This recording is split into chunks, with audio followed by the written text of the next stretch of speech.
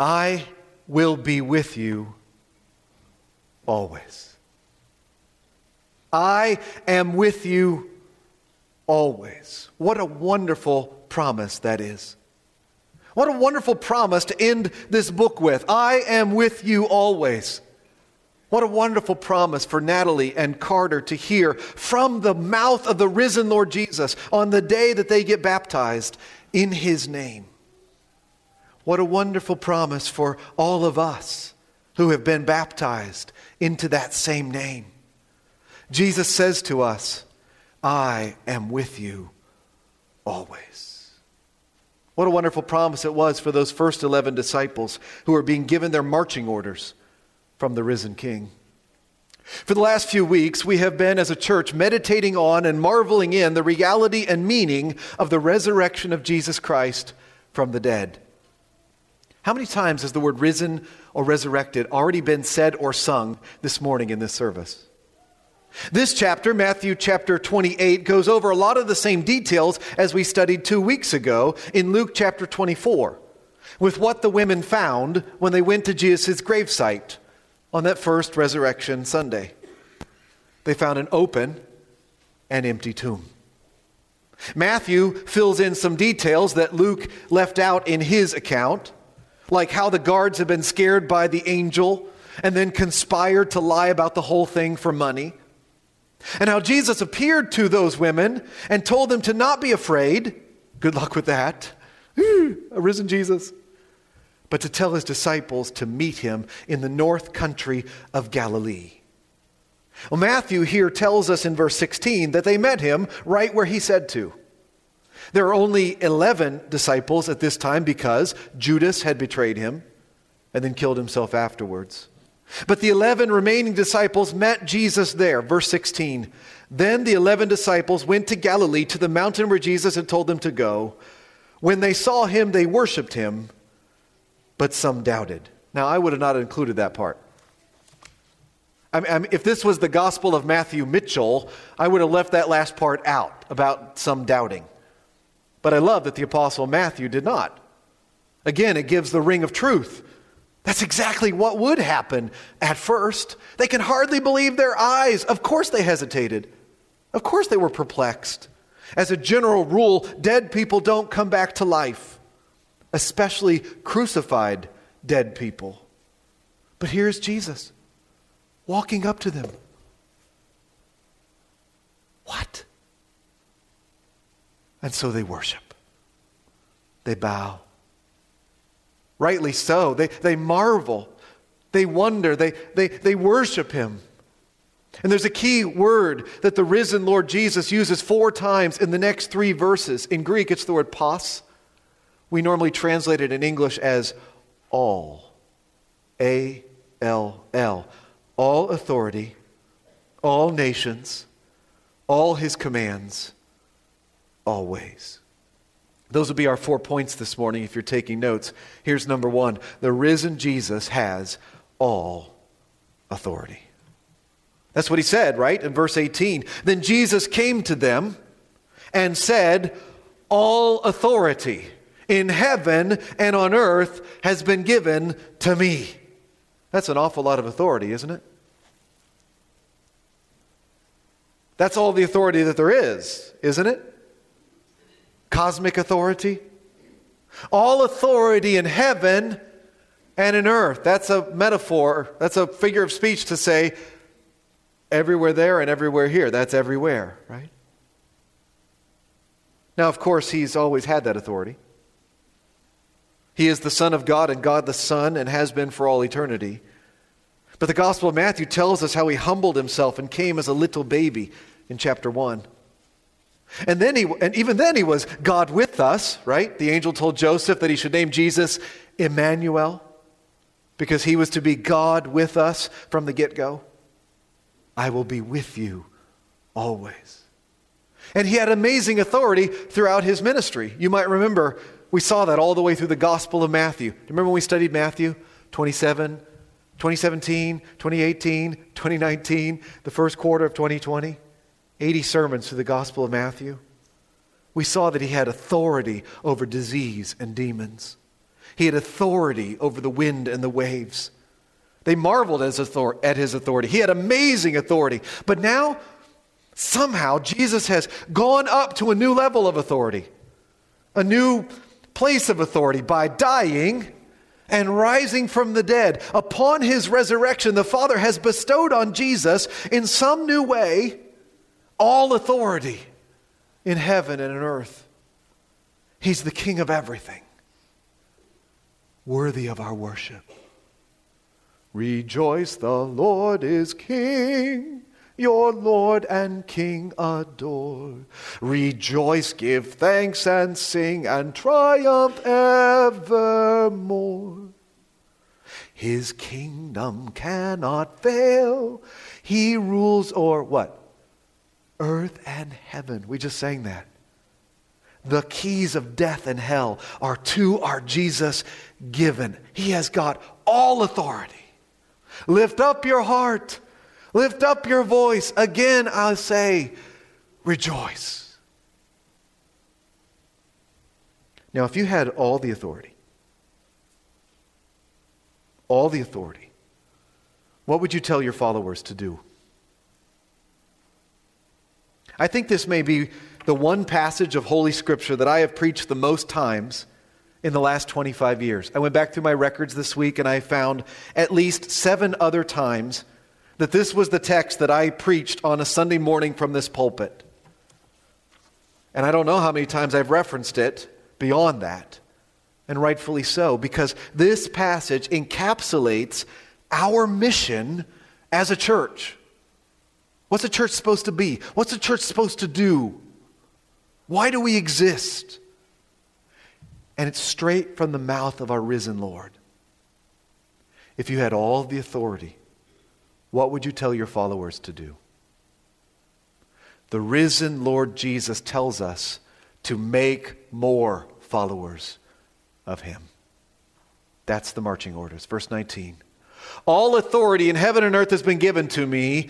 Therefore, go and make disciples of all nations, baptizing them in the name of the Father and of the Son and of the Holy Spirit. Here's point number 2. The risen Jesus wants disciples from all nations. Did you see the word all in there? All authority. And here it's all nations. Every kind of people out there. That's what that word nations means. It doesn't mean like the United Nations. It means groups of people, not just countries and nation states. But it's every kind of ethnicity and tribe and tongue, people who speak different languages. Every kind of people group that you can imagine, Jesus wants disciples from that group. This is a key command for the church to do missions, to send people all over the world. Those people on the back wall there, the pictures that are on the back wall, are some of the people whom we are sending to obey this command to make disciples, followers of Jesus, from all the nations. I see Papua New Guinea. I see Africa, Malawi in Africa. I see Japan. I see Southern Africa. I see Serbia. I see foreign exchange students coming here. Haiti. And because the apostles were faithful to obey these marching orders, the gospel of the risen King has reached our ears. You know, they weren't speaking English when Jesus gave this command. But the apostles heard the command and they spread the word from Jerusalem to Judea to Samaria to central Pennsylvania, where we speak kind of like Yinzer, but not really, right? We speak our own language out here. It's Pinchotoli language or something like that. Why am I looking at Keith when I say that? The gospel has been translated into our language and we've accepted it, and this room is full of disciples. What are we supposed to do, disciples? Make more disciples. That's why our church is here, because Jesus wants disciples from the people right here in this area and in our families too. Let me tell you about some people who've been trying hard to obey this command. Shane and Holly Michaels have told their daughter Natalie about how Jesus Christ died on the cross for her sins. And Bill and Shasta Long have told their son Carter about how that same Jesus came back to life to give him life. These parents have been trying to make disciples of their children in obedience to Jesus. And Natalie and Carter have believed and chosen to become disciples. They've told me that themselves. They've also told me that if their parents bail on Jesus, they're going to keep following him. So what's the next step? What does he say in verse 19? It's baptism. Therefore, go and make disciples of all nations. How do you do that? Baptizing them in the name of the Father and of the Son and of the Holy Spirit. That's why we're doing this today. We are not baptizing these two today because it's fun to see people get wet, though it is. But this is not a dunk tank, okay? We're baptizing these two because they are identifying themselves with the death and resurrection of Jesus. In fact, they are identifying themselves with all of who God is. Father, Son, and Holy Spirit. The one God that we confessed this morning in the Apostles' Creed, both in word and in song. One God in three persons. Did you see that in verse 19? Did it jump off the page at you? One God, he says, baptized in the name, one name. And then there's these three persons named as the name. God the Father, God the Son, and God the Spirit, three in one. Greg Strand taught us about the triunity of God this last fall. One God in three persons, the Blessed Trinity. Mind-blowing, and what these two are being baptized into today.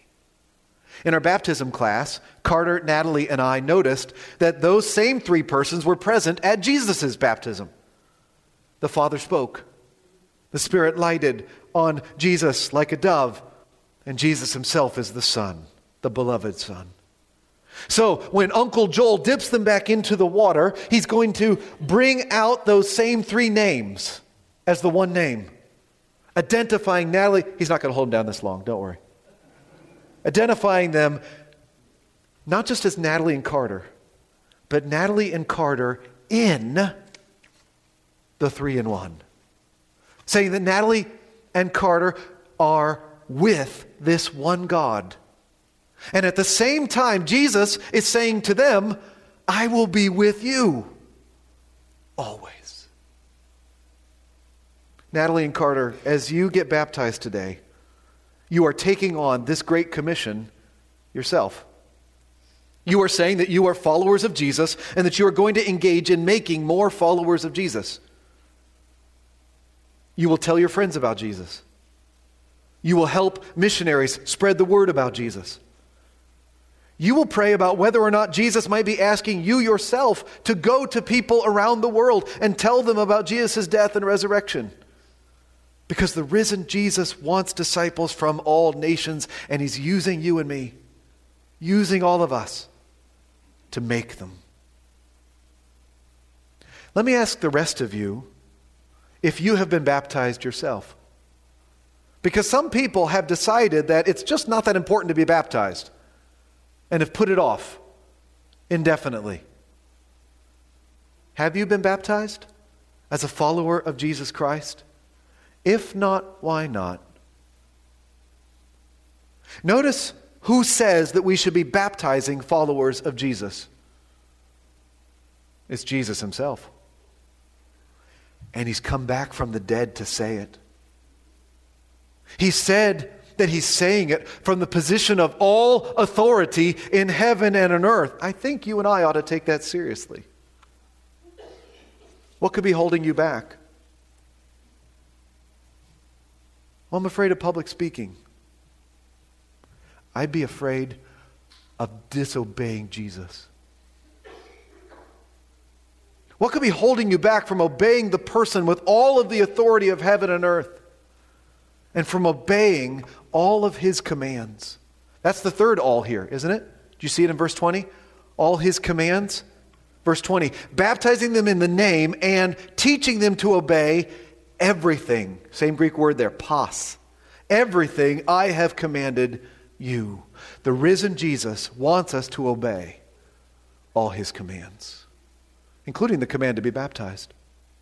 Every single thing that Jesus has taught his disciples, they're supposed to pass on to all of his disciples. We don't get to pick and choose. And notice that it says teaching them. It doesn't just say teaching them. It says teaching them what? What? Teaching them to obey all of his commands. We're not done when we just get the idea into our heads. We're not done until people are doing what Jesus said to do. Making disciples isn't just passing on head knowledge, filling our brains with lists of Jesus' commands. It is helping his followers to follow. And not just the commands that we feel like following. Carter and Natalie, as you are baptized today, you are saying to the Lord and to the world that you are ready and willing to learn everything Jesus wants you to do. And you are ready and willing to do it. And that's true of every baptized believer here in this room. Or at least it should be. Are there some commands that we are unwilling to learn to obey? If there are, we should repent of them right away, because Jesus has all authority in heaven and on earth. I'm not saying it's easy. It's not. Following Jesus can be hard, really hard. Making disciples can be hard. Living as a disciple can be hard. Jesus asks us to do some really hard things. Read back over the Gospel of Matthew if you need a reminder. Forgive people. Love your enemies. Let your yes be yes and your no be no. Don't hate people. I could go on. You could read Matthew this afternoon. You could read the entire book of Matthew this afternoon and remind yourself what Jesus says we should do as his followers. Yeah, it's hard. But Jesus has all the authority to require all of his disciples from all the nations to obey all of his commands. And here's the good news. He gives us the power to do it. And he assures us of his presence as we do it. Verse 20, and surely I am with you always to the very end of the age. Number 4 and last, the risen Jesus will be with us all our days. Jesus has come back to life, and he will never die again. Do you think about that? We celebrate Jesus coming back to life, but he is raised to the power of an indestructible life. He will never die again, which means that he can always be with us. And he has promised to never leave his followers. He sends us out, yes, but he doesn't stay back while we march out on our gospel mission. He goes with us. He doesn't ask us to do anything that he's not going to go with us to do. We are not alone. Everything he asks us to do, we do not do by ourselves. He promises us his presence by his Spirit until he comes back at the end of the age to bring in the fullness of his kingdom. Surely I am with you always. That word translated surely is often translated behold. Look. It's the same word that we emphasized when Ron Bean was baptized on January 8th. Look at that, we said. Look at that. Well, here now he's saying this. Behold, look at that. I'm telling you, this is important. Check this out. I am with you always. You can count on it. You can take it to the bank. Nothing will separate you from me. Nothing can snatch you from my hand. I will never leave you nor forsake you. Behold, Natalie, Carter, Lance Free Church, you and I can sing wherever we go because Jesus goes wherever we go. Jesus says, I am with you